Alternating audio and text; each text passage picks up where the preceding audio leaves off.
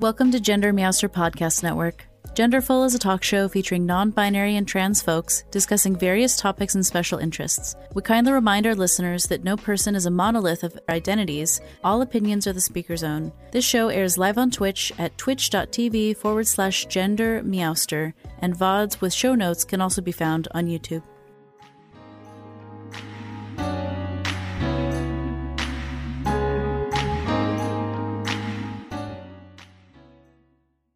Content warnings for this episode include religion, transphobia, dysphoria, and possible reappropriated slurs. So hi everyone, this is Gender Meowster. I use they, them pronouns. My furry co-host Neferkitty seems to be napping somewhere else in the house today. I am going to let my illustrious guest introduce herself.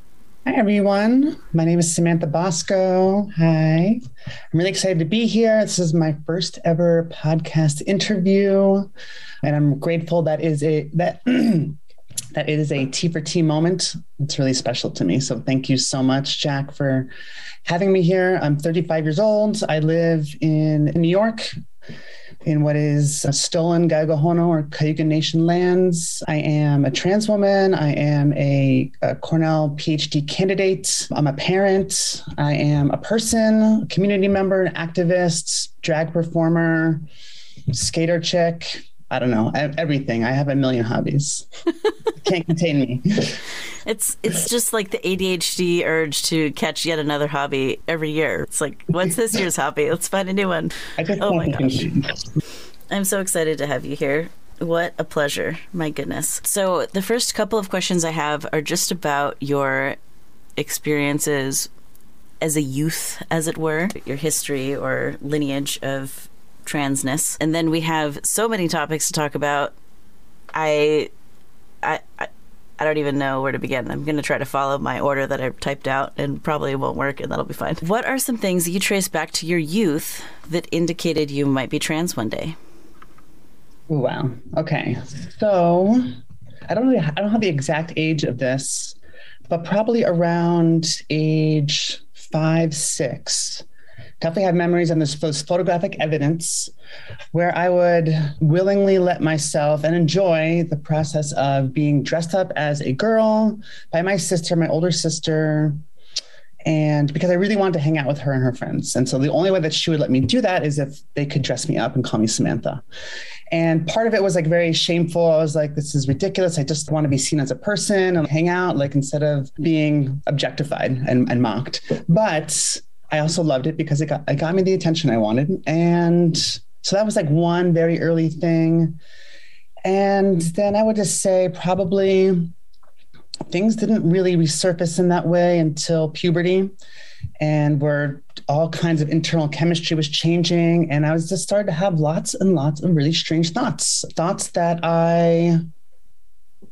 I don't know. I wasn't sure if other people were having them, but I was really definitely too terrified to ask other people. Thoughts just praying, not like praying because I didn't pray back then, but just going to bed, like really hoping to wake up in a different body. And yeah, and things along that line. And still, this was in the early 2000s. I grew up, I'm a child of the 90s, born in 86. So trans people, like the word trans did not exist in my language, probably not even until I was like 30 years old. So I had no idea what I was. All I knew is that I wanted to be different, that I did not understand men or masculinity at all. I loved all my female friends. I wanted to just like watch them and be like them. And I guess some other things, like later in high school, I would come to high school, like I guess you would call it cross-dressing, but I was like a huge like skater punk and goth. So we're like fishnets and painted nails and like wearing skirts. And I was in a high school band and I always loved when we perform, I would dress up in dresses. That was like super fun for me. So yeah, those are probably some of the, from 18 and earlier, all the different signs I had that I was not like most of my other friends. Thank you so much for sharing. So how has your relationship to gender evolved over time? Obviously, you grew up to be a wonderful trans feminine being. How did you go from there to here? Oh my gosh. Wow. What a question. So I went through some serious gender journey, I'd say. At age 18, I became a parent.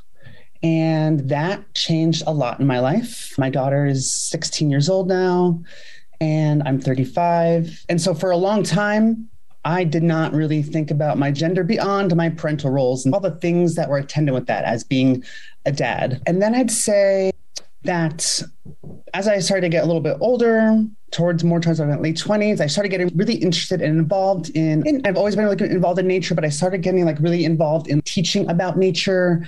And I was doing these like I was like teaching youth how to do things like starting fires with no matches and how to identify plants and all this like very, very practical, what we call primitive skills, but I really hate that word primitive, but all these like earth-based skills. And there's a huge contingency in that where people are really obsessed with gender and gender roles and gender archetypes about what masculine people are supposed to do, what feminine people are supposed to do. And I got hooked onto that. I was like very curious about gender. I really there was this like huge void in my life. What is gender? Who am I? What am I doing? And so I thought, I'll get trained in gender. I'll let someone else tell me what I'm doing, and I'll pay money. I'll get the training. I'll start like learning how to do rites of passage for boys, and I'll be this really awesome guide, like spiritual guide, and I'll also learn how to be a man myself. This is going to be like great. And just doing it, I went through the motions. I did 3 years of this, and it was really. I think at first I found it to be very exciting and interesting, but also at the same time, I never felt like I could really understand it or quite get into it. It was very confusing to me. And I always still never really felt like I fit in. So I guess that's like to say that like I tried to be a man so hard. And then after that, I was a farmer and a homesteader, and I was like doing all like the manly things. I was splitting wood. I was like maintaining a fire in the home front. I was digging in the soil. Like I was doing all these things that I think I was told were things that good. I was also a husband at this time. I was just like really trying to play the part, to do the things that I was told that I was supposed to do. And none of it really made sense. I loathed all of it, really. None of it really felt like me. I felt like it all felt like a chore. Mm-hmm. And it wasn't until I have 3 major heteronormative relationships in my life. And after the third one didn't work out, I've had a child with someone, I've been married to someone different, and I've also been engaged to somebody. And when that last engagement did not work out, I was like, I think I need to be honest with myself. And I even told this person admitted to me that they were interested in perhaps continuing our relationship through having an open relationship. And I was like, that's cool. I can do that.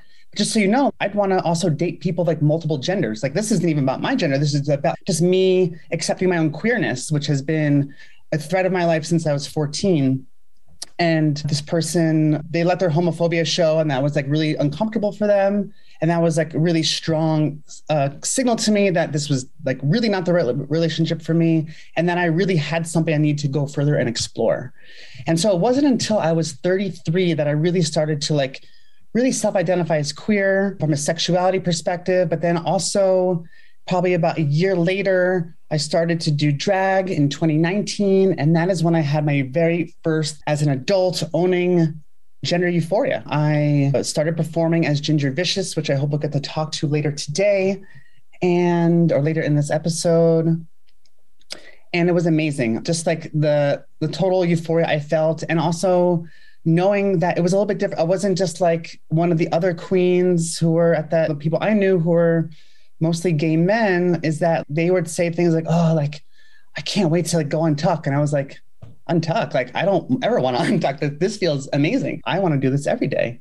And I was like, oh, okay, I think there's something more here. And I just kept going into that. And yeah, in 2020 in June, so this is like peak pandemic, we have George Floyd protests. There's like protests all over the world. I finally come out to the world as a trans woman, although I had come out to my family earlier in September 2019. And my gender continues to evolve as I'm now nearing 2 years on HRT. My body's changing, and just how I think of myself keeps changing. I'm really just beginning life for the first time. It really feels like I'm like 2 years old, not even, and yet I'm also 35. And I guess as a perfect segue, I think, into our next question, a next evolution in my experience of gender is to, as a 35-year-old woman, also decide to have and celebrate being a bat mitzvah. Yeah. There are so many threads to pull from all of that life story you just shared with us. I think the audience is starting to catch on why you're so cool and why I wanted to have you on the show. So you mentioned at one point wanting to do rites of passage for boys. And I'm wondering how that earlier desire in your life relates to or doesn't or translates into you just had a bat mitzvah as a trans femme. And so for the folks who are less familiar with Jewish rites of passage, would you be willing to explain, one, what is a bat mitzvah, and two, what it was like doing that as a Sure. Yeah. So a bat mitzvah is a stage in a Jewish person's life. It happens automatically when the youth turns 12 or 13, depending on some other factors that I'm not exactly clear on, but I know that there's a little bit of a fuzziness there. And it basically marks the transition of a Jewish youth into a Jewish adult. It signifies that the parents are no longer spiritually responsible for their children. And I think there's a lot of diversity in the way people practice Judaism. And I think some people, it's not necessarily that these 12-year-olds are now like fully fledged adults and they're making adult decisions, but it's a beginning of that training and initiation into adulthood. Although perhaps in like biblical times, it may have been, or actually, I'm not really sure what things were like biblical times, but it could have been a long time ago, perhaps even the Middle Ages, that 12-year-olds were actually making like adult decisions. I think, our society has changed a lot since then. But it happens no matter what. You don't have to have any kind of celebration. You don't have to have any kind of service or ceremony.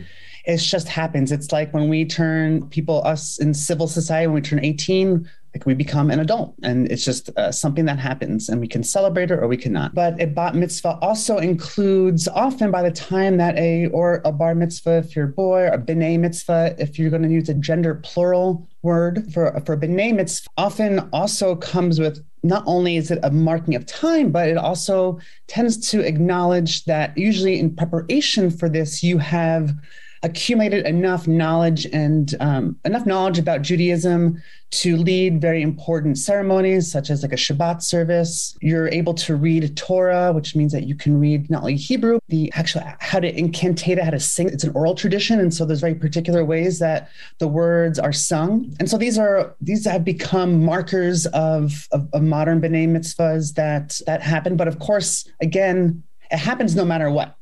Jewish youth become Jewish adults, and they automatically become b'nai mitzvah at some point in their life. So rad. I think I forgot the second question, but that was, it's okay. That is what a b'nai mitzvah is in general. I love that a b'nai mitzvah exists at all. That's pretty cool. Then I wonder if non-binary people have b'nai mitzvahs on purpose instead of bar or bat mitzvahs. I believe so.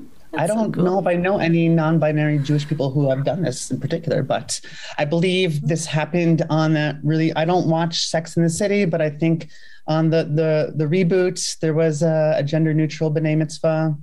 Oh my gosh. Maybe someone in the audience knows about that, but I don't watch that show, so. That's cool. Maybe we'll check it out sometime. But you just had your bat mitzvah like 2 weeks ago or something. Time is slipping through my hands. I don't know how recent, but very recently. What was that like? Can you tell us like what the ceremony was like, or who came, or how you celebrated, especially in the time where there's still some pandemic stuff going on too? Like it's a very timely event.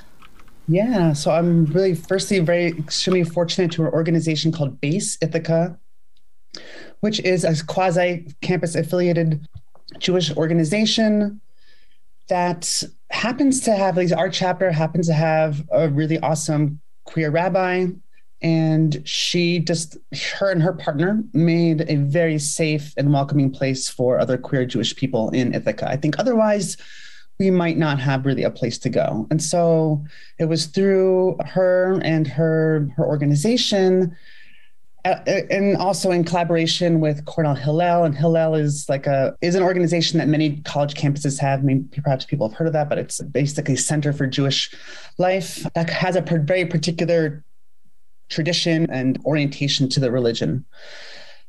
But this was a really quick and dirty one, if I could say so. And it was about 6 weeks of training on top of also literally in the last semester of finishing my dissertation.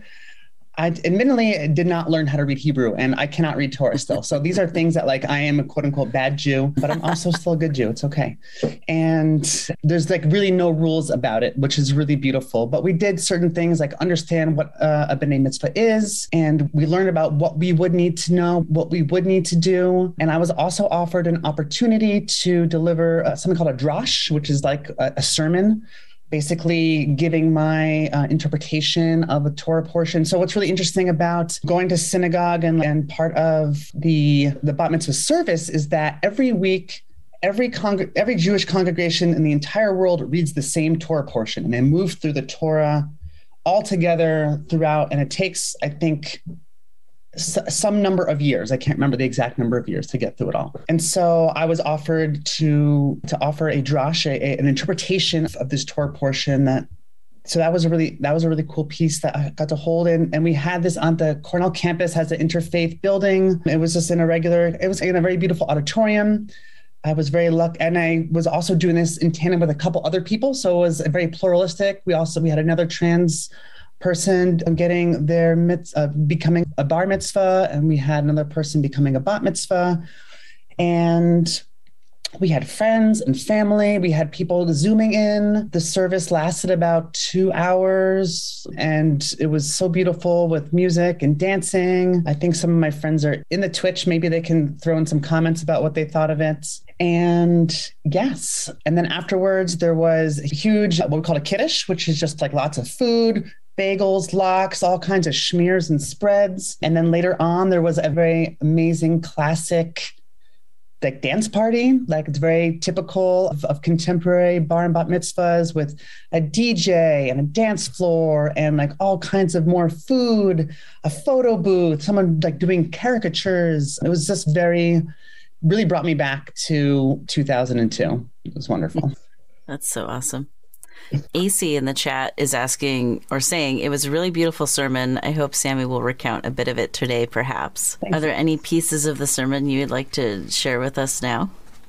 Ooh, sure. Yes. Yeah, there's one particular passage that I think, I'm not sure how well it reads out of context with the rest, but we'll try. And I guess for greater context, I'll say that the portion that we were reading about was all about kashrut, which is kosher law. And I found that to be really fascinating because growing up, I grew up Jewish, but what we call secular Judaism, and that my mom never asked me to go to Sunday school or never asked me to learn Hebrew, or we just basically celebrated the holidays for the sake of family.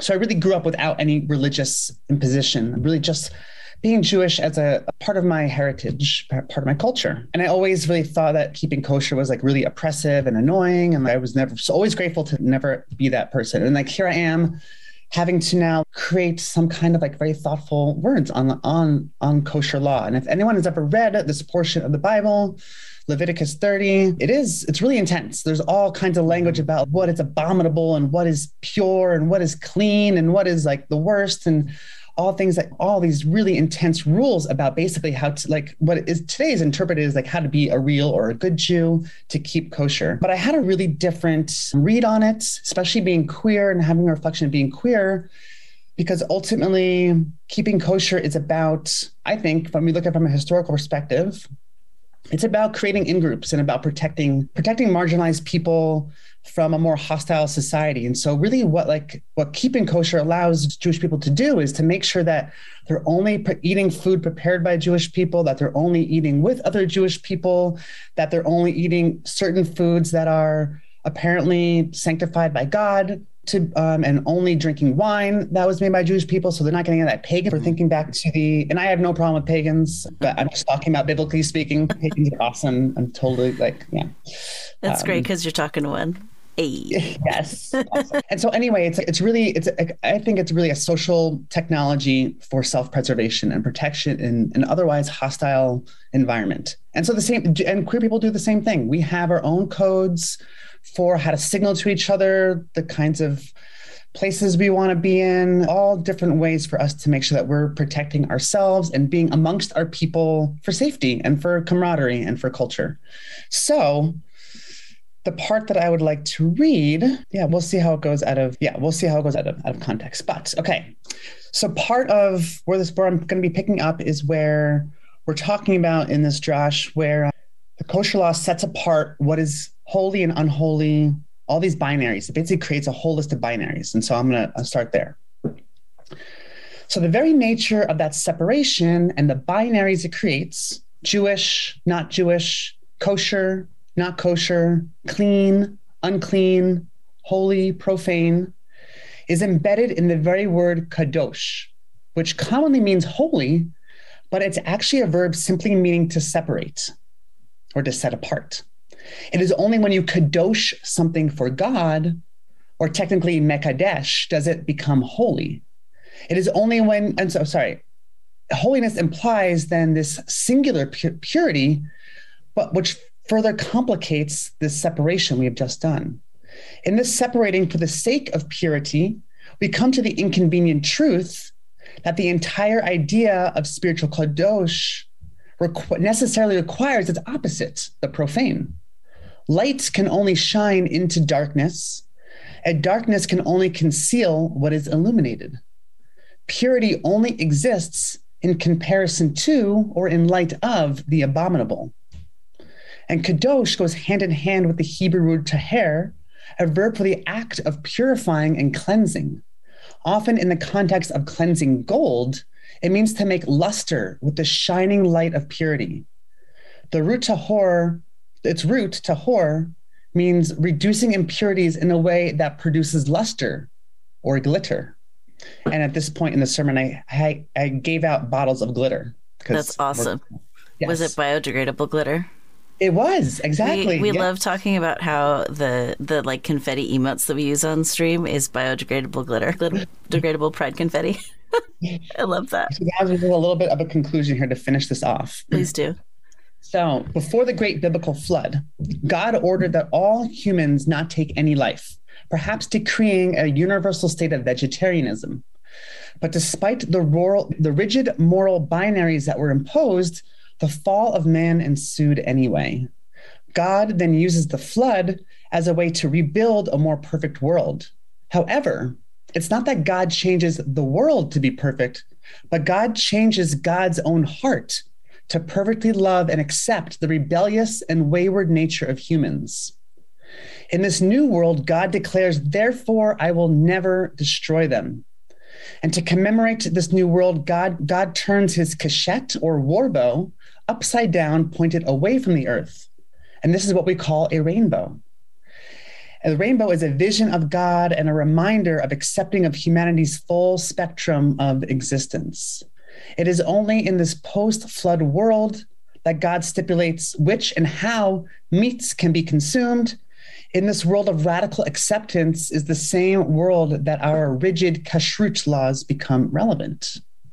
The rainbow is a beautiful symbol not only in Judaism, but also in society more broadly, as the banner of equity and justice for lesbian, gay, bisexual, transgender, two-spirit, queer, questioning, intersex, allied, asexual, pansexual, and other peoples between and beyond these identities. As I said earlier in this, Josh, when I came out as trans, I also came out as Jewish. Both were important and latent parts of who I am. And since then, I have been kadoshing and toharing my gender and spirituality, scrubbing them clean of society's imposed imperfections until I shine with the holiness and perfection of God's radical love for humanity's full spectrum, which is represented for us every time there is a rainbow. Am I abominable? Am I holy? Remembering kadosh, I am both. And so are you. And remembering tahor, we need to glitz, sparkle, and shine. I love that so much. I feel like I'm about to cry. I love that people get to be sacred and profane. People in the chat are saying, "I'm not crying, you're crying." Yeah, aww, totally. I think it's so powerful when any LGBTQ person reclaims a religion, especially a religion of the book, because religions of the book have so often been used to perpetuate violence against people like us. It's a powerful practice. I actually have 2 degrees in religion. I don't talk yeah. about it a ton on stream, but it's not because I don't want to. I just don't know how interesting it is to people. Anyway, I love that. I like having like chills and like the brain is putting the nice chemicals in my body from your talk that you just did. So that's cool. I imagine your bat mitzvah was received. I've only heard positive things about it.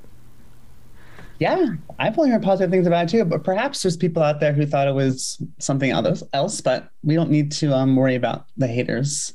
It was really wonderful.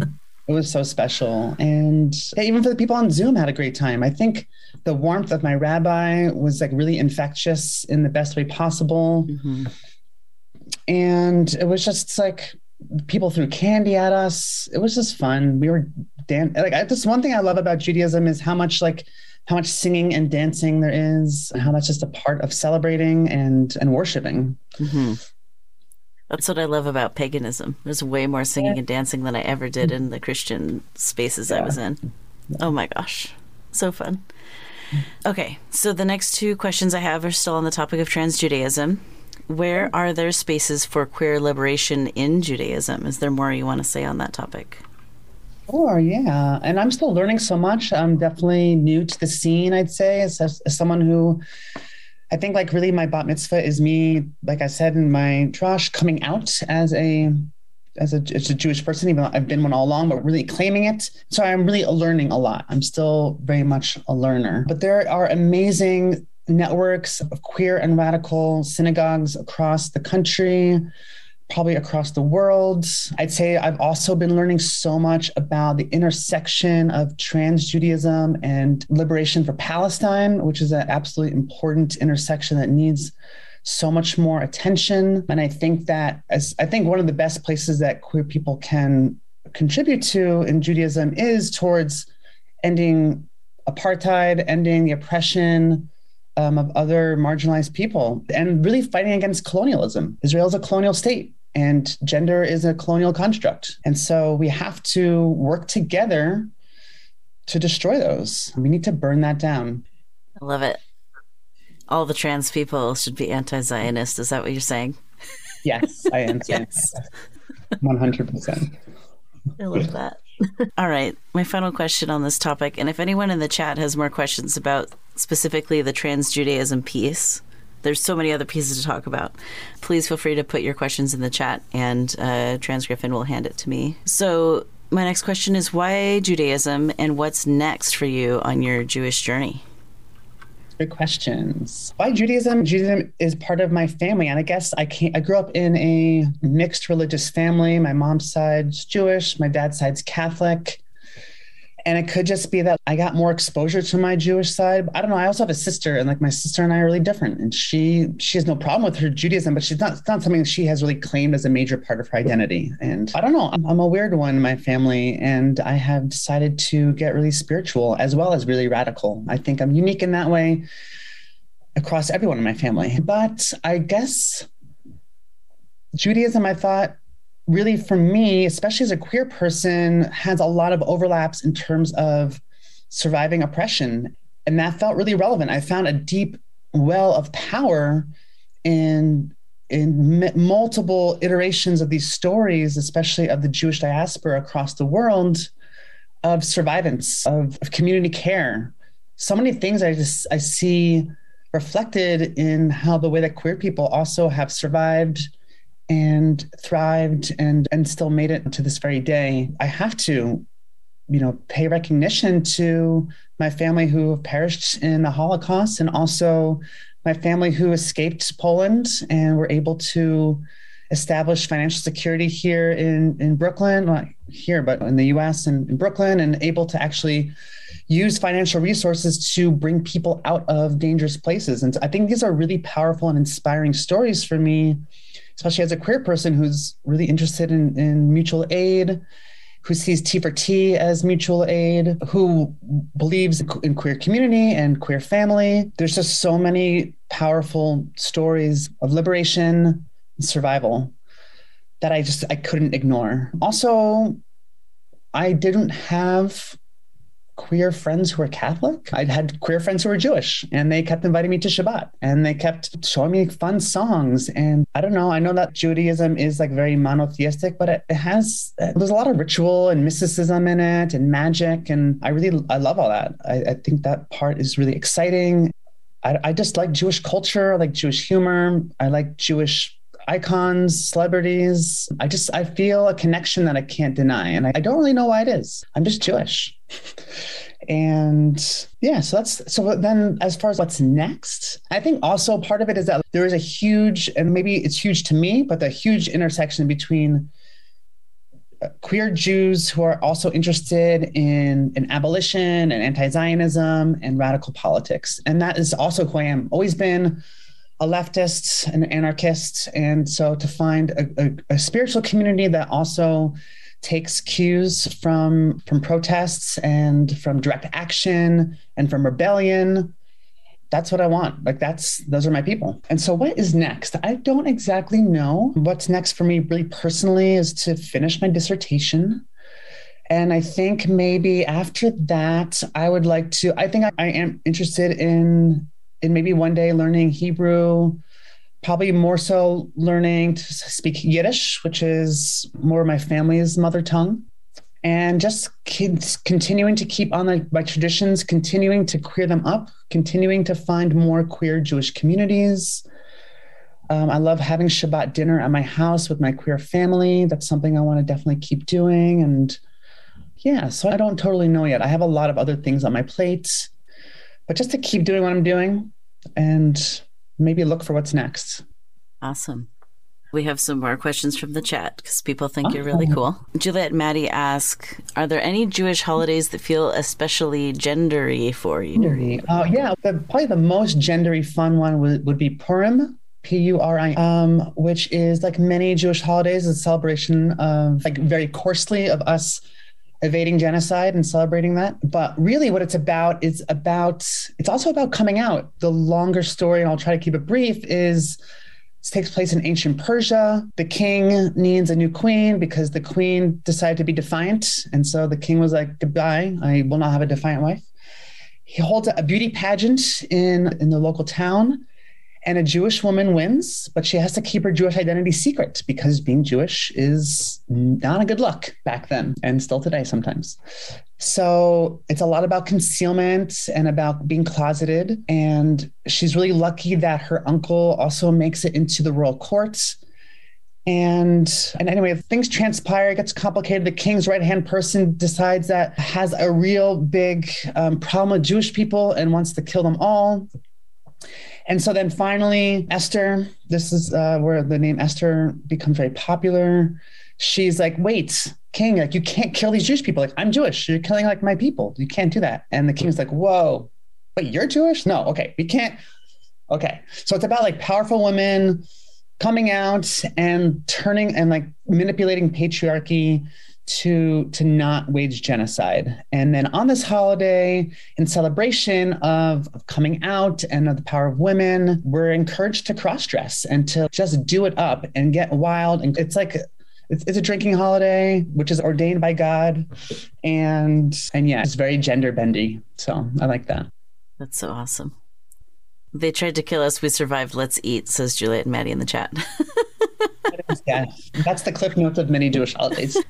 All right. So my next curiosity to pivot a little bit is your queer drag that you do. Can you tell us something about your activities and experiences as a drag queen? Yes, definitely. I perform as Ginger Vicious. And Ginger Vicious is to me, she is like the hyperbole and the epitome of my punk ass teenage self. She rages against the patriarchy in high heels and wet leather. All of her performances are political in some way and usually pretty Jewish, if not like, not only in iconography, like the symbolisms that I wear, also in terms of the song I choose, or some, like during pandemic, I did a lot of virtual shows. And for the virtual shows, I would throw in lots of like video montage before the show to build context of not only Judaism, but also queer liberation. I was really lucky to have gotten started in drag through Cornell, through a student at Cornell in particular who was involved with the LGBT Resource Center, who put together a drag class, basically a workshop series. And yeah, so that was really cool for me that I could, because it was at the exact same time that I was starting to come out and become very genderqueer. And I was really grateful to have been able to have a safe place in the university to also experience this with some of my friends. And even the workshop series led up to a drag show. So they taught you everything you needed, from makeup to developing a stage persona to actually auditioning. And then they had a performance, and the performance was on campus too. So it was really cool. It's very convenient for me. It was a really great way to break in. I got really excited and interested in it. And there was a lot of drag performers in Ithaca. And so I got introduced to a whole new community of people. And it also dovetailed because all my queer friends loved going to drag shows. So it's just a great way for everyone to get along or to get together and to celebrate. And I don't know, I am someone who really feels personally very strongly that if I'm going to be doing some kind of performance art, I want to make a statement. I guess I'm just a loud bitch and someone who likes to cause a scene, make a fuss, do good trouble, be a bad influence, all those kinds of things. And those are all like what really is imbued in the spirit of Ginger Vicious. Her name comes from, one, my ginger hair, but also Sid Vicious of the Sex Pistols. And so it's just like really embodying punk rock aesthetics, which is also not something that was something I didn't really see in the drag scene here in Ithaca. There weren't really any punk rock queens. There definitely weren't any Jewish queens, and there were very few trans queens. And so those are all things that I decided that I want to make really front and center in my performances. So yeah, I find ways to incorporate like Stars of David, and also identify as like a pansexual lesbian. And so Ginger Vicious also is very lesbian, loves like harming men. In one of my videos, I kidnap Donald Trump and I peg him, torture him and peg him and kill him with a dildo. That was one of my highlights of all time. And I got the honor of performing in Pride in person last year, 2021. And that was really powerful for me because that was right on the tail end of the first really horrific wave of anti-trans bills that we were seeing really take this nation. I know that this had started since 2016 with bathroom bills like in North Carolina, but 2021 was the first time that we were seeing multiple states come out, especially with the sports bans and then also the healthcare bans. And I had been doing a lot of organizing and activism locally and larger than locally as much as I can with my tiny online presence. And so I was just like so enraged with what was going on, so fired up that I was really grateful to be able to use my in-person performance to make that a statement piece and burning an American flag, which felt like very appropriate and cathartic. So those are the kinds of things that Ginger likes to do. Ginger really likes to push the boundaries, be vicious. She's vicious about not only her looks, but she's vicious about her people. She will protect them like the stray alley cat that she is. It's interesting to me that you're talking about Ginger Vicious in the third person, since it is a persona that you put on. Is that right? Is that pretty common in the drag scene to talk about your drag sona as a separate entity from oneself? Yes. I think definitely often. It's a character. It's an embellishment of who I am and who I would be if I were like a superhero or an anti-hero. I think Ginger is definitely an anti-hero. Yeah, Ginger is not who I am. Ginger and I definitely share a lot of interests and we share a lot of passions, but definitely do distinguish our identities in IRL. Yeah. Yeah. That's so fun. Oh my gosh. I'll let the chat know if they want to ask questions about more Ginger Vicious queer drag shenaniganery, they can. I think there is general interest in seeing some of these videos that you've created, because it's not just you on a stage in an outfit. It's like highly edited videos that you took a lot of time putting together. And I will remind the audience, either listening now or later, that there is a practice within the drag scene of tipping your performers. So if you do take time to watch the video, please consider offering some scratch, if you will, to the folks. Eyebrow waggles. Yeah, it's good. It's an important piece that has been impressed upon me, the importance of tipping performers. I'm basically a performer as well, right? That's literally what I'm doing right now. So tip your performers, folks. It's so really we can keep expensive. doing the thing. It is. All the outfits, all the, not to mention editing software on top of it all now, too. Like, time is money. It's all of those things. It's all true. Cool. Okay, so apparently you're also a musician. I am, yes. Oh my gosh. Tell us more about that. Sure. I've been playing guitar since I was like 8 years old. In fourth grade, I think is when I got my first guitar. And I have been in like punk and alt rock bands most of my life. In 2001, it's like right after 9/11, I remember I picked up the bass because we wanted a new band and they needed a bass player. So I'll play bass. And I primarily play guitar and bass. I also dabble in the ukulele, and I'm not bad on a hand drum, but I cannot play a drum kit at all. And I try to sing, but I'm pretty bad. And I like to play music. My friend Ace and I, we like to play music together, who's on the Twitch right now, trying to start a folk punk acoustic duo. Who knows? Nice. We'll see what happens. Life has us very busy, but yeah, I like to write music. Often I write songs, and historically I write songs often to cope with really challenging life experiences, mostly breakups, but recently starting to write other stuff. And I want to write trans anthems and queer anthems. I've got one. Yeah. So I play music. Very amateur. We've got AC in the chat saying, haha, I want folk and she wants punk. And then my response was folk punk combo, banjo and electric guitar. Exactly. Yes. Folks are also in awe that you have time for your special interests with all the other things you're already doing. Do you sleep? I sleep like 5 hours. That's relatable. Honestly. I thought I slept 8 hours a night, and I looked at my sleep app on my phone, and it was like 5, 5, 4, 6, 5. I'm like, oh, it's so relatable. Yes, I have to. Like, also what I love about playing music is that since I'm doing like dissertation work, I'm either on Zoom or I'm like writing or analyzing data. And it's so nice to go from staring at screens to then go pick up an object, hold it, close my eyes, and have an oral and like tactile experience. If I have ADHD, it's a really good like mental resetting for me, where I'm going from like my eyes only in my brain to something that's like really cathartic and something that's non-visual at all. Mm-hmm. So I also use it to take breaks throughout my day. That's wonderful. I just took my acoustic guitar, electric bass, and ukulele off the wall to pack this weekend. I also have a little hand drum. It's fun. I'm not great at any of those instruments, but I have them, and sometimes sounds come out of them. Yes, we don't have to be great at our hobbies. They're our hobbies. They're like things for fun. I do not ever try to make money from my music. It's just really something I do because I love it. Yeah, it's so fun. What's it like coming out and transitioning after 30? Wow, it's great. It's about damn time.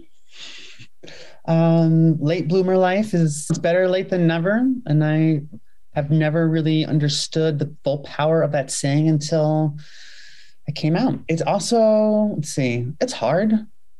It's hard just because like our bodies are set, but there's just like some things that, at least like in terms of like changes from HRT that I would like that are maybe not possible or slower. In the beginning, I was really crushed with feelings of like lost time. Mm-hmm. I don't really feel that way anymore. I think I've just gotten used to my life, and I've gotten used to looking to the future, which is not something I was very skilled at before. I didn't really know what the future ever really held for me. I guess this content warning as a youth, struggling with trans identity without having any language for it. I definitely struggle with like self-harm. And those are things that I feel so far away from at the moment. So that's really nice. One thing that's really great about transitioning later is that I just have a better sense of who I am and what I want. And I feel like now that I have like really gotten clear about my gender and being trans, I can just voraciously claim my queer family, my transness. It's like every day feels like a blessing. And so I've gone 30, however many years living a lie. And now I'm finally telling the truth. And it feels just like a huge, that disjuncture of time just is immense and has ultimately been like really inspiring for me. It can be really dysphoric being trans on a college campus because surrounded by 19-year-old cis women. It's just like, gosh, if only, but never, absolutely never. And also it's nice to be visibly trans. It's nice to not look cis sometimes. And that's something I struggle with, is my own internalized transphobia, but that's just like what we're up against and what we're trained in, unfortunately. I came out in the middle of my dissertation, in the middle of my PhD. And I said before, I did this in the very beginning of the pandemic, although I did come out to my family later. And it was really hard for my family at first, and some of them still, but because they had known me for so long. And so like when you come out late, I think it really throws certain people for a loop.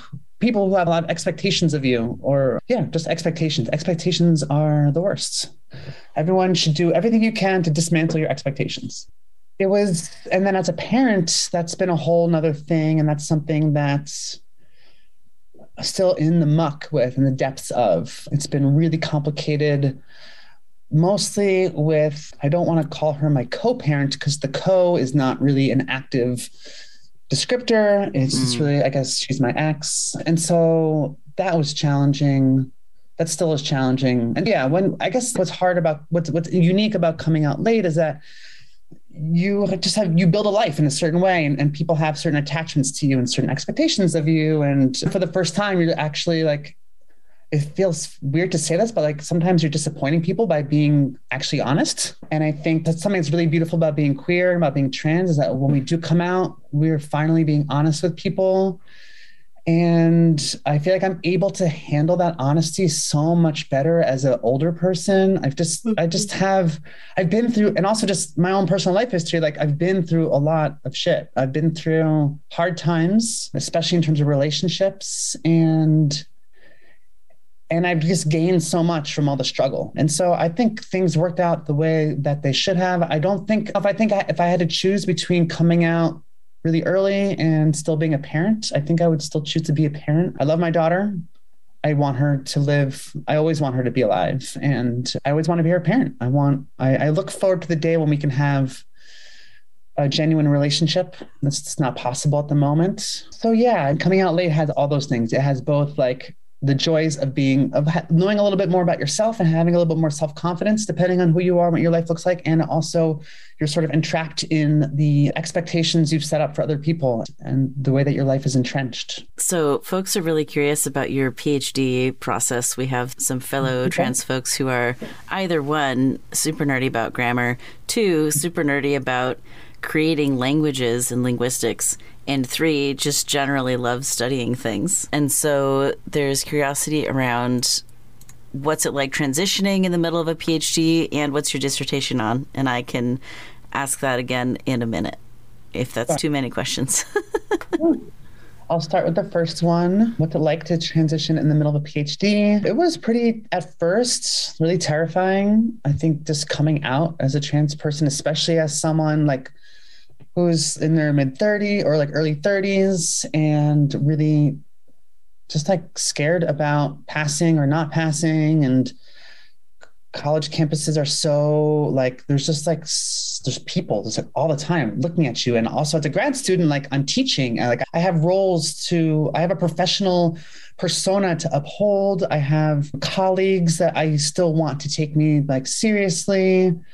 And I just was like, especially I think being in the pandemic helped a lot because things were virtual and we could turn off our cameras, or we could put on filters, or there's a lot of like mediation of the way that people saw us, which was really helpful. Something I did was I decided to just be unapologetic about myself. I never announced to my department that I was like transitioning. I never made any really formal announcements only to my advisor and to my committee, just to let them know that this was happening, that I have a new name, new pronouns. Like they were people who I really wanted to make sure were on board. I wanted them to be able to help in case I got any challenges from other people in the department or admin, that they could back me up. I needed people in my corner. Really grateful to have amazing committee members. Yeah, make sure that if you're someone who is in graduate studies, like you should trust, hopefully you trust your advisors. And if you don't, find different ones, because it's not worth feeling vulnerable and threatened by people who have such power over your success. And yeah, the first couple of years, I shouldn't say couple of years, because it only hasn't even been 2 years yet, but it feels like a long time. Pandemic makes everything feel like dog years. It's like it's been 14 years since we've left our house. Yeah. And I went through a really interesting phase, especially as someone who was teaching, first coming out as non-binary and doing a lot of just play with my clothing. And that was cool for a while. Just like taking things real slow. I was the kind of person who I started HRT before doing things like electrolysis or growing my hair out, and so it was all happening at the same time, and I just let it build. And so I started off as a non-binary person, and then eventually after I was able to like get a handle on my hair and my presentation, just different aspects of my presentation, I went to my mixed pronouns, which I still keep. Really love my mixed pronouns, but definitely identify as a trans woman.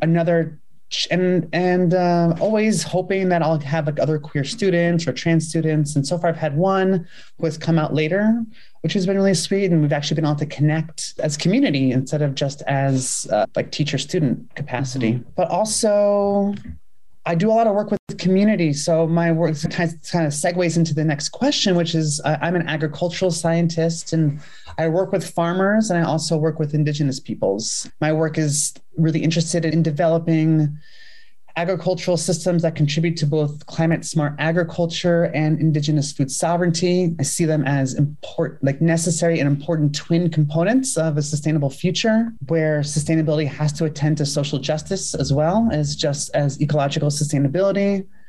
And so I work with farmers who are, generally more conservative, older, white, cis men. And it has been really like edgy for me coming out professionally in that world. I'm lucky to have other professional networks that I've been able to join as a trans person, as opposed to someone who was not someone who has transitioned. And so some of these farmers have seen me transition. And honestly, I'm really grateful that I guess I get to work with cool farmers who care about justice, and farmers who care about really radical visions of food production and sustainability that no one has given me. I was just very surprised that no one has really given me a hard time, and who knows what they say about me behind closed doors. I think also in the beginning when I was not very passing, I think it was much harder for folks.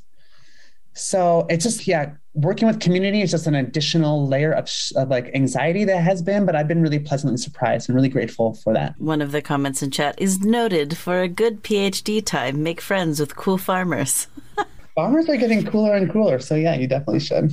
Everyone eats. Yes. It's a vital thing that will never go away.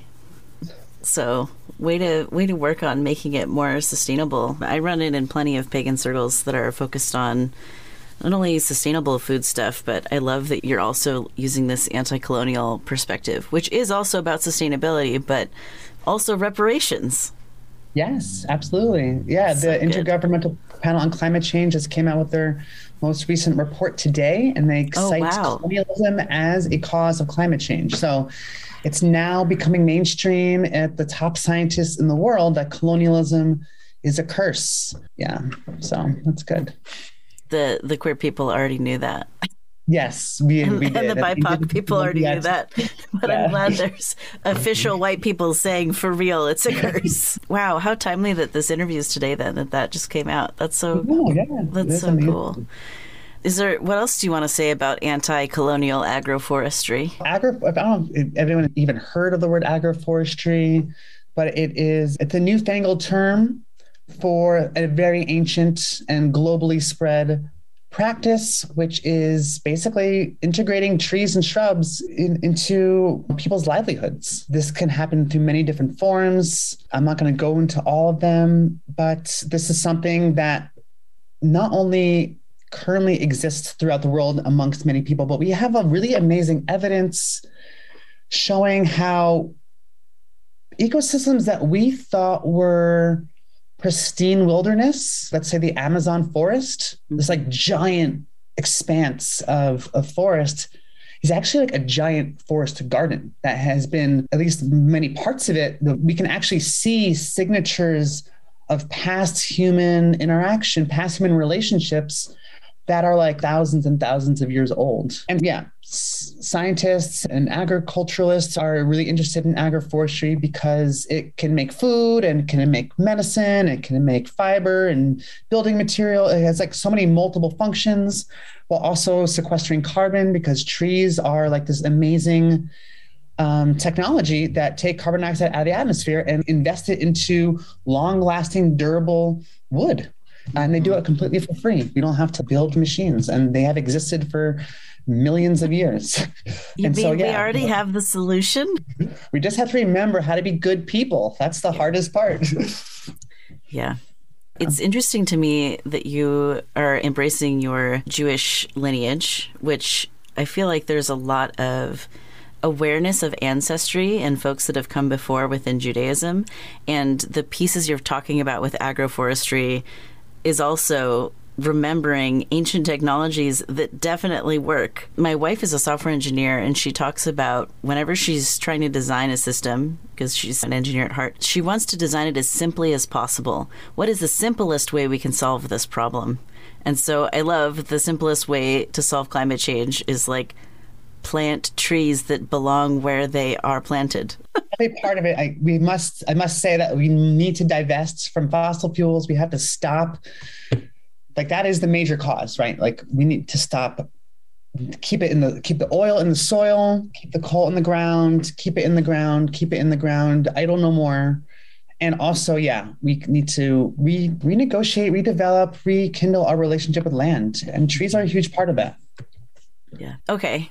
I have 4 more questions that are all different topics, and then our couple of wrap-up questions. So this is another reminder for the chat. If you have any more AMA questions to throw in, go ahead and do so now. So I am a trans step-parent, and my wife is a trans parent. She is a dad, she, her. And I'd love to hear more about your experience with being transparently a transparent.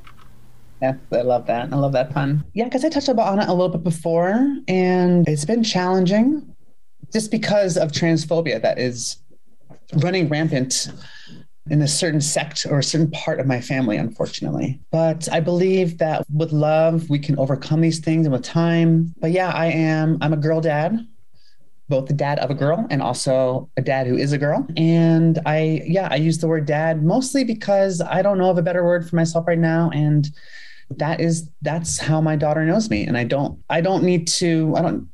we're still negotiating things. And if that's the word that works for her, that's important to me. It's important that she feels comfortable. And I'm not going to, and like the word dad is not, or mom or whatever, like those, I don't know. I don't really feel a lot of attachment to those words that much. I really just want a relationship with my daughter. That would be, let's start there. That would be beautiful. So she has seen me in parts of my transition, and she has seen me pass. She has seen me, people in a mall refer to me as her mom. She has seen me feel great around my friends and swimming. And I think it's really complicated for her. It's really complicated for me. I want to show her what trans joy looks like, what queer joy looks like. I want to show her what honesty looks like and what it means to be unapologetically you. I think that those are such great lessons for youth to learn. And unfortunately, I'm not able to be that kind of inspiration to her at the moment. And yeah, so I guess being transparently a parent is also I'm being really transparent about the lack of parenting that I'm able to do, because my ex has decided to cut me off from communication and has convinced my daughter not to talk to me. So I'm just waiting until she goes to college, or she's 25 or something, and has like seen a little bit more of the world, has gotten out of her mom's house and doesn't have someone breathing down her neck about upholding their, transphobia. And yeah, being a parent has been the part of my life where I have faced the most trans misogyny and the most transphobia, which I didn't really expect at first. I really thought it would be coming from the professional world, and even just like in my social world, it's like being out and about. But it's actually been in like the most hard-hitting area. It's really hard to have a love connection be forcibly removed. It's not something I want. And yeah, so I'm lucky to have counseling and to have like lots of other great things happening in my life. Really grateful for my community who's able to hold me in the hard times. And really, it's just like hope for the future. That's a lot about being trans, is hope for the future in the face of intense shittiness, whether it's legal, political, or familial. Yeah. That's what it's like for me being a trans parent. And I guess I would also say I have this intense desire to adopt trans kids. Maybe once I have a career and I have an actual income and like I'm building a retirement, I don't know. I really do want to be a mama. I feel like a mama to my community, but I want to give that to youth. I think the queer youth of today is so inspiring and so beautiful. And if there are any of them out there that are like kicked out, like I would love to make a home for them. I invite everyone who's listening to take a deep breath and take in that piece of your story. Samantha, thank you so much for sharing this piece so honestly. Yeah, I've never really talked about it so publicly before. So thanks to you all for bearing witness. Totally. Parenting is hard. Just full stop. That's the whole sentence there. And I've read in books, I don't know if you've heard of Kate Bornstein. Kate Bornstein is a non-binary trans femme. I would say boomer. I think Kate's in that age bracket. Oh, yeah. But she wrote an entire book explaining her life, and the intended audience was her daughter, because she's been cut off from her daughter. And she talks about being in Scientology and what all of that was like. And at the end, there's this very touching chapter or epilogue or what have you to her child.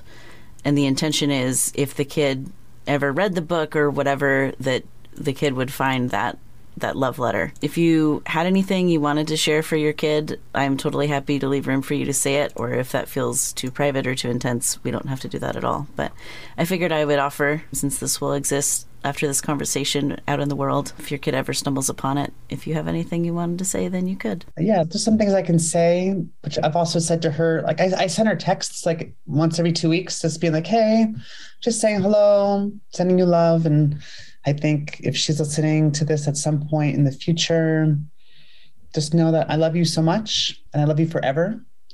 And I'm always here for you whenever you need, whenever you're ready to talk. I'm all ears. You can tell me how mad at me you are. You can tell me how confused you are.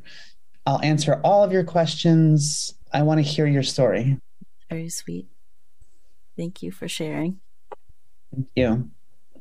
It's amazing how our love for our kids transcend everything. Yeah. It just doesn't end. Yeah. It's really different. It's a relationship you're going to have for decades. Yeah. Everyone in the chat is very much having all the love and feels. You have lots of relentless support going on right now. There's something you touched on. You mentioned the word honesty, and I'm curious about, I think you said something like you don't feel like you're able to be honest right now. And is that about when people like would see the two of you in public and call you mom, but your kid's dad, and so then it's like this weird tension? Is that what you're referring to? I don't actually remember exactly what it is you're referring to, but what you just explained definitely is valid and like reflective of, it was weird, especially in that one particular instance. Like we were in the mall together. I was taking my daughter like shopping for clothes for school, and just like the person in the store is just going on and on about like how much we look alike and like just mom, your mom this and oh, your mom that. And both my daughter and I just had to like we're just like keeping up. I was like really, it's probably my fault. I never checked in with her. I'd be like, okay, what do we do when this happens? What do you want to happen? Who should I be for you? We never really checked in about language and expectations in that way. And yeah, so there's this, it's so ambiguous. It's so vague. There's even vagary around like, sometimes the other people in my family will be like, oh, like your dad this. Or sometimes people will be like, oh, your parent this. And I know that my daughter in her phone, she has me as parent. Like whenever I text or call, like I come up as parent. So and for me, that feels like really sterile. And I know that's like gender neutral and is correct. It's like technically correct, but it feels almost like people are using it as a way to delegitimize my relationship with her. And I don't know if I'm just taking it personally, and that's actually not true. That's totally possible. I do take things personally in general, but yeah, so there is, it's hard to, I don't know if it's not about not being honest, but there is a vagary that we have to negotiate. And sometimes with strangers, we're maybe not honest. And maybe also to ourselves, we're not honest. We're not honest about maybe how we really feel or what we really want. I guess I'm thinking more specifically about her, my daughter, and her developing skill to be able to advocate for herself and to say, no, like, I'm not comfortable with this. Please don't do this. Or to say, this is fine. And to actually mean it. I don't actually know. Not only is parenting hard, but parenting teenagers so hard because they're not going to tell you what they really think. Maybe some of them will, but teenagers have an entire hidden world. I think even parents with the best relationships with their teens still only know a fraction of what's going on. And that's how it is. My parents don't know so much about what it was like for me as a teen, and they probably never will. It's interesting being on the other side of that, isn't it? Yes. Oh, this is what my parents were going through. Oh, dear. I did have a opinion to share with you that is perhaps supportive or maybe will open your paradigm a little. And you can take it or leave it. If you don't like it, you don't have to take it in. But I've been listening to this other podcast called Stealth, a Transmasculine podcast. It's about folks who came out before or during the year 2000. And so it's documenting transmasculine elders because so often transmasculine people are stealth and we don't talk about them. We don't see them. And I know for me, there's a ton of transmasculine, trans men, and non-binary people on testosterone who are like, where are the older people than us who have done the HRT on testosterone thing? We can't find each other and it's hard. And so that's like what the podcast is addressing, is bringing more visibility and documenting those stories of what it was like to come out before the internet, before everything that millennials have come to know as what's around. And the first season talks a lot about disclosure. And one of their questions is they talk about the phrase stealth and people's feelings about it. And there's a lot of people that hate the word and prefer other things as the word. And they still haven't really landed on the best word to use. Maybe collectively we can all figure out something. But I'm curious about this concept of disclosure and how much disclosure do we owe people? Like in that situation in the mall that you mentioned, like, I don't think you were being actively deceptive, right? Someone made an assumption, and you don't owe your entire gender history or medical history to random people in the mall. Like, I don't see cis women going around talking about their double mastectomy they had to have, or like how they're having their menopause now and they're having all these hot flashes, or men talking about how much harder it is to deal with sex now that they're older and their boners don't work. There's not this medical disclosure happening from cis people in public spaces like that. And personally, this is my opinion, take it or leave it, I don't think you were being dishonest or disingenuine in that moment. And I hear you that it was awkward for you and your kid at that moment to navigate that. But for what it's worth, from my perspective, I don't think you did anything wrong. I think it's really difficult to navigate, and people have a lot of hecked up expectations of trans people. They're like, we need to know, it's a bathroom, we have opinions. And it's, heck you, I didn't ask you when your last period was when you walked in the bathroom. Don't ask me if I can have one. Like, it's rude. Yeah. And also, I thank you very much for saying that. I totally agree. I think disclosure, I think like the onus is ridiculous and unfair. And also in that particular situation, I don't know what another person's reaction, especially some like rando at the mall, what their reaction to be if I do say, like, oh, actually, I'm her dad. And then they'll be like, who knows? I could have ended up putting my daughter and I in a much more dangerous situation than not. But maybe it was a little bit like awkward and uncomfortable on the inside, but I think ultimately I agree that, and thank you for affirming that it was the right choice to make in that moment. Yeah. My wife, who celebrated yesterday 7 years on estrogen, had to navigate this with her kids. So now they're 13 and 16. So minus 7 years, that's how old they were when she first started coming out. And so they had to figure out, what do we call you in public? Because in private, in her house, they call her dad. She's dad, she, her. And that totally works. And it's funny because the kids have two moms at the other house. And then like her, my she, her dad spouse, and then me, I'm Jack Dad, or Jad, J-A-D. Oh, cool. It's like my first name and dad's smushed together because, of course, I picked a 3-letter non-binary name. So we've got the dad's house and the mom's house. So the kids are stuck in either the constant go ask your mom loop or dad jokes forever. I like to think our house is more fun, but that I'm very biased. But the kids had to learn to call my spouse something else in public, so they just call her by her first name out in the world. If they were in the mall, they would have not, hey, Dad, can we go to the movies? Hey, first name, can we go to the movies? Just because of security and safety. And my spouse is advanced red belt in Taekwondo or something. Like, she's also tall and very strong. Like, she grew up on a farm, so she's not to be trifled with. She's a very strong girl. But still, there is that concern over safety and security out in the public with random people who don't know you. Yeah, it's complicated navigating names and kids, and because the kids know you as dad, but then the world doesn't read you as dad, and how do you even deal with that? Thanks for taking some time to talk about this very complicated piece of being trans. I think it's a valuable thing to discuss. Yeah, it's really hard to find community around transparenting, especially if with people who came out later and people who have teens and they're coming out. Lots of people who have come out and their kids are very young, and it's such a different experience. So it's really great. I didn't know that you were parents. It's really great to know that. It definitely deepens my affection for being invited here. But yeah, transparency. There's actually, I don't know if you know, have you ever heard of the organization Collage? I haven't. What's that? It's an acronym. I don't remember exactly what it stands for, but they just recently came out with a really fantastic resource, which is for people with trans parents, and it's written by people with trans parents. So the organization is called Collage, C-O-L-A-G-E. And it's just a really wonderful resource guide that's very affirming to a wide range of different experiences. Gives a lot of just affirmations as to how this is going to be okay, and also lets the intended audience have very complex emotions about the experience, and then also provides some really amazing, at the very, very end, some really cool links to scientific research articles about trans parenting, about what it's like for the parents of who came out as trans, and what they're anyway. So it's just for all the trans parents out there, or for all the people with trans parents, you're not alone. There's resources out there. There's communities out there.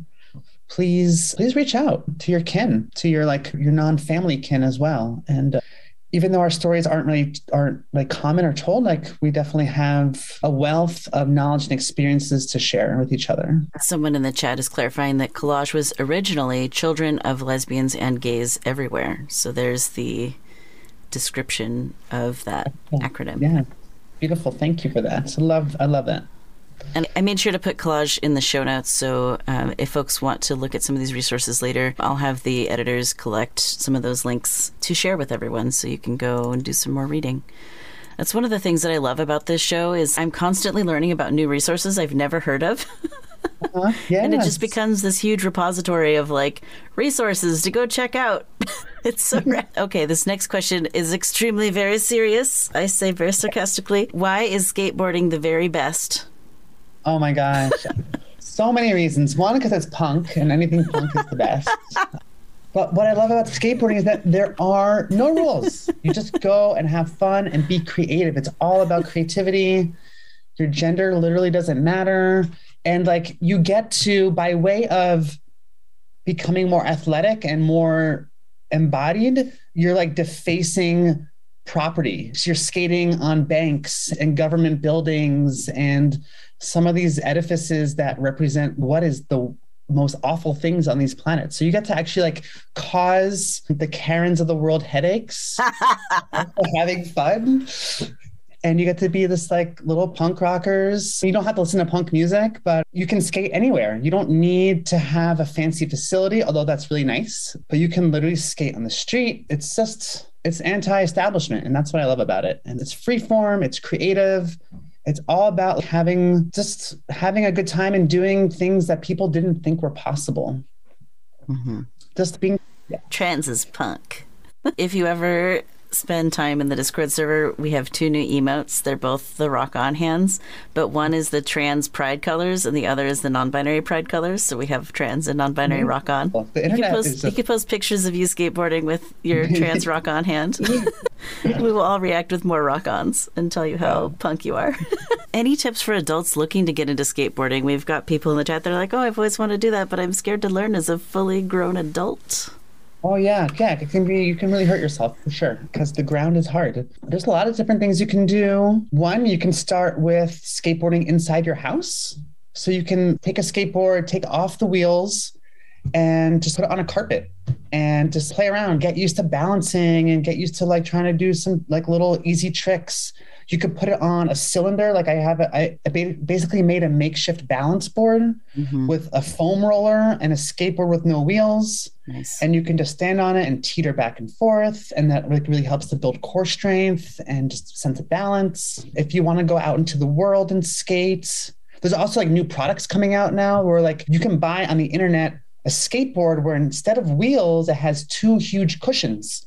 So you can like literally do all the skate tricks that you normally could and not be in the safety of your home. You could do it on a rainy day and you can do it without destroying your house. So that's really cool. And wear pads. If you're going to go out, I skate with elbow pads, knee pads, wrist guards. Those are essentials for me because I find it gives me more confidence and I like to skate hard and I don't like, it's really sad for me if I'm like trying something that's hard. I always like when you push yourself is like when you're going to fall. You're doing things outside your comfort zone. And it's really sad for me that when I like go and try something new or try something that I'm working on and then I fall and hurt myself and it's only been like 10 minutes into me skating and I had to like go home. That is the most depressing thing ever. Like I want to have a good 2-hour skate session. Wearing pads gives me longevity in my skate session. And go with friends, go to the skate park like in the morning before all the other like young punks get there. It can be really intimidating. If you have a skate park, it can be intimidating because they're usually pretty small.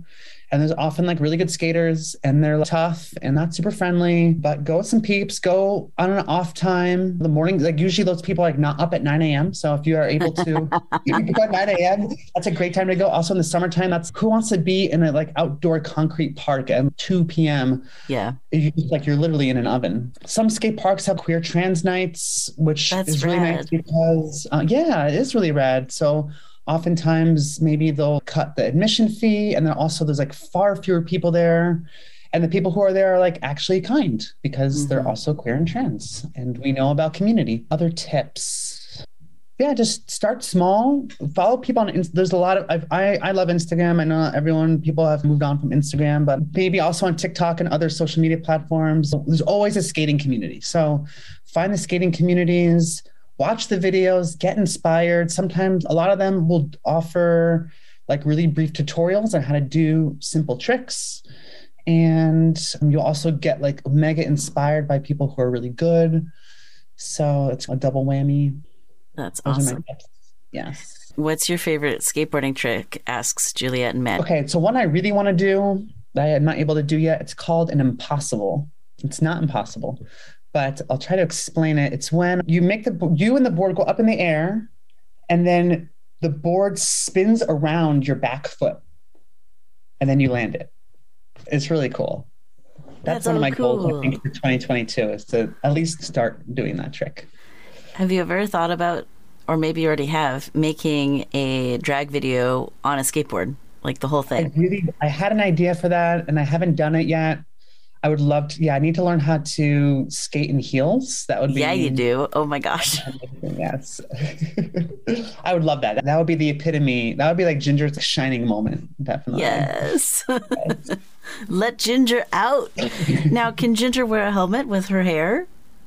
Does she have a big wig or like? Ginger in the past has had wigs. She's moving more towards natural hair. This is a really hard to contain under a wig. I'm sure it's possible, but I hate doing it. So I'm actually starting to maybe experiment with getting some hair extensions to make my hair like really big and draggy. But also, I don't know if I'm able to share images.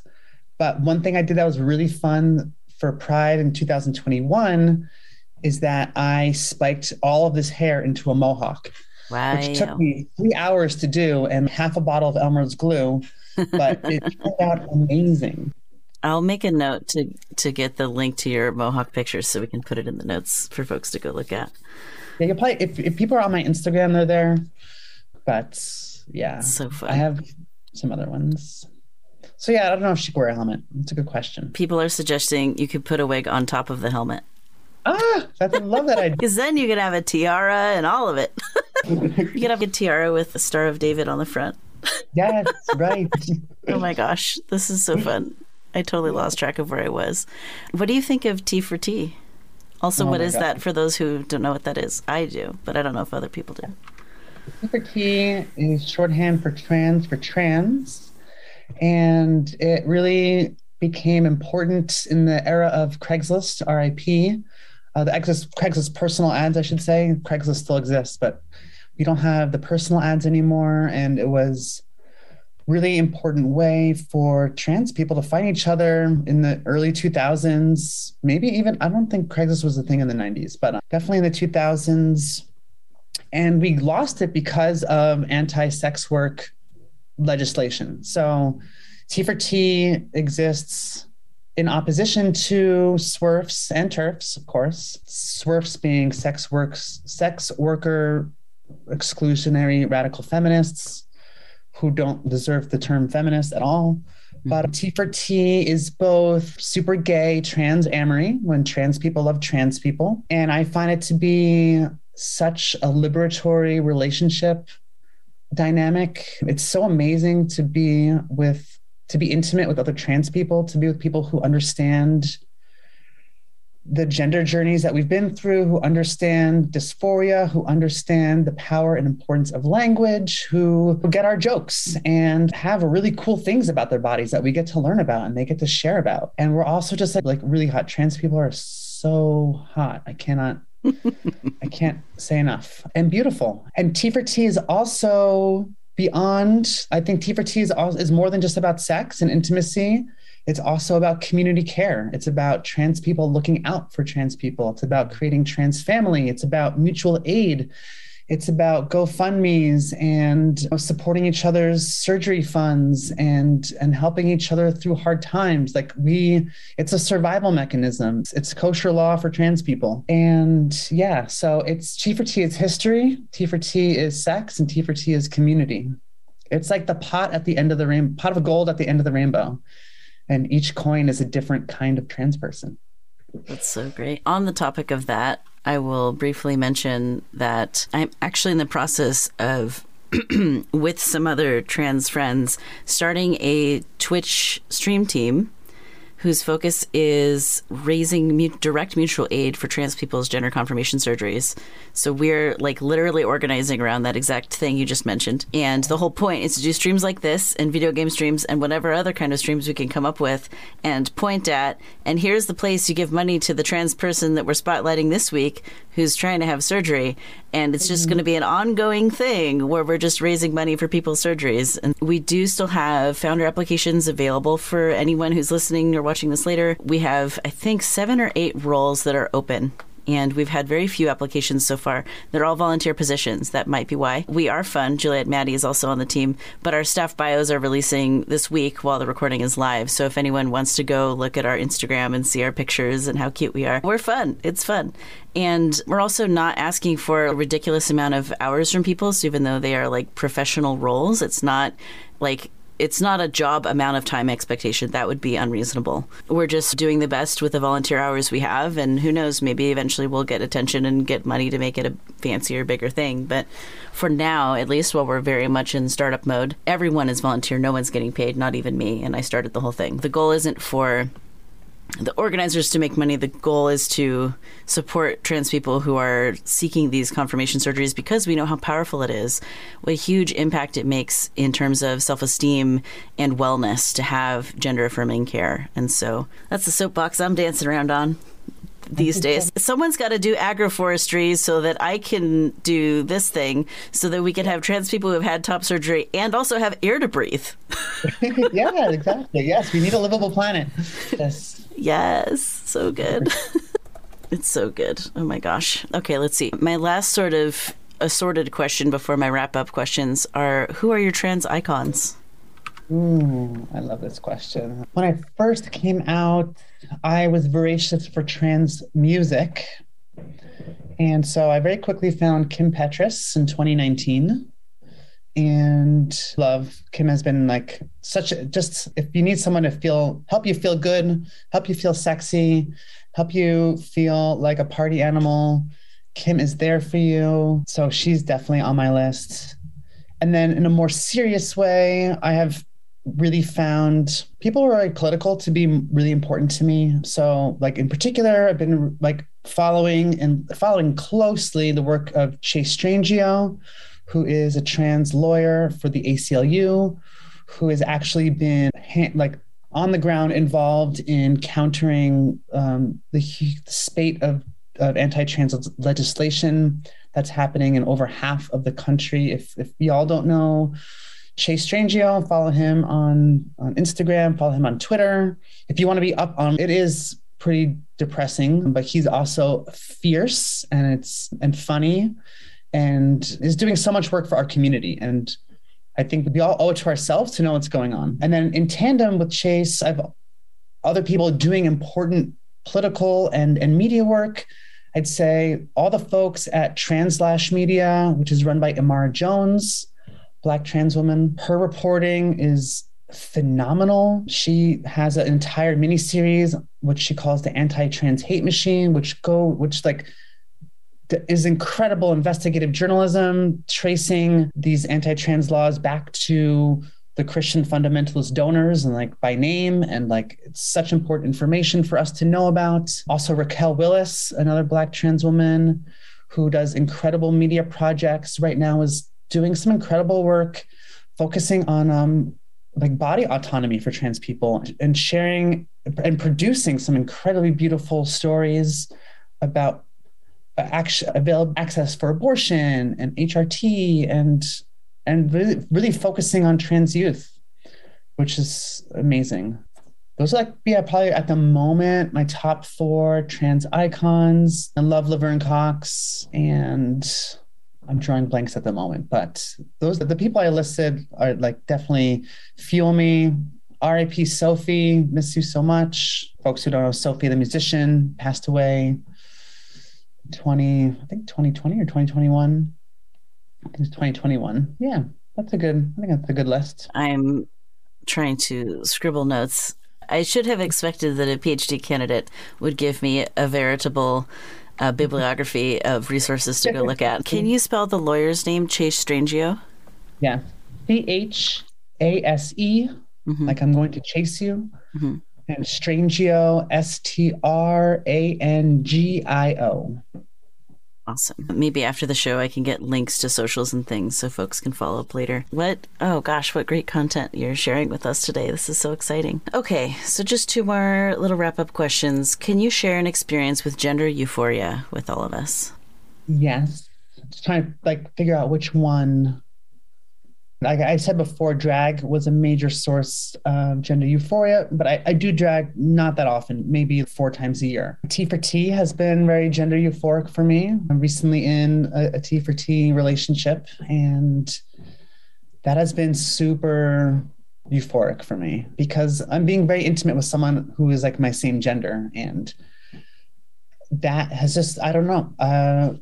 I just love that I've gotten gayer this year, and I love that it's had that effect. You don't always know But that has definitely been a source of euphoria just because it makes me feel really comfortable in my body. And it's even allowed me to feel comfortable in things that maybe would have given me dysphoria. There's so many layers of comfort and security in that are really easing to my mind. And it's just like really cute, like two trans women going out on a date. It's just like that. Yeah, that's my gender. That's very euphoric. Like definitely a trans lesbian. And yeah. And I love I'm a high femme. I love getting glitzed and glammed. So anytime I get a chance to go out to a drag show or out in the town and I get to put on a dress and some like really nice makeup like that, for me, that does it. That's very nice. And to get compliments and I like all that external validation. I'm a Leo, so very self-centered, self-absorbed, love my appearance. And I think the world deserves to see me. So I'm a quadruple Leo. I relate. It's so fun. What would you like to make sure folks know about your perspective on gender and non-binary / trans issues? If there was any one little soundbite or chunk of things you'd want to make sure folks heard, what would it be? That's a great question.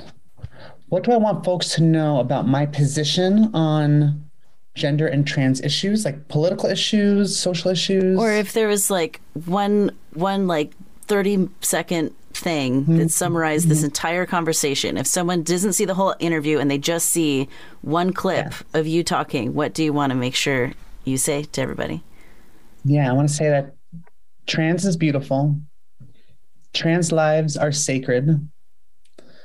We have a commitment to building community. I hope that you love yourself and find love for yourself and have fun, turn heads, glitz and glam, defy the categories. They don't exist. They're not real, but you are real. That's so wonderful. I love it. Is there anything else you want to share with the audience before we do our thank yous and wrap up? I have one little small fun factoid that I think is pertinent. Let's hear it. Which is that I have the same birthday as Harry Potter, which I think is very fun because it just makes me so happy to know that there's someone out there who's just born to fuck with JKR. You're much prettier than Harry Potter. That's incredible. Friends, thank you so much, Samantha Bosco, for being here on the show. It has been a complete delight. For those who would like to connect, drop follows, drop money and in gratitude, you can catch Samantha on Venmo, Sam_Bosco, SAM_BOSCO. On Instagram, you can find her personal Instagram at Samantha_Sunrise, or you can find Ginger Vicious at Ginger Vicious. Let's see, where is that? So just so folks know about what's coming up on the show, next week we're going to have Alexis Van Dam on the show. Alexis is a actor and is trans femme identified and was a recommendation from dear friend of the community, Juice. Genderful would like to thank our guest for being on this podcast. Please feel free to join us live on Twitch on Mondays, check out the replays on YouTube on Fridays, and keep an eye on your favorite podcasting platforms for edited audio-only versions. As Nefertiti says, trans rights are human rights. That's right.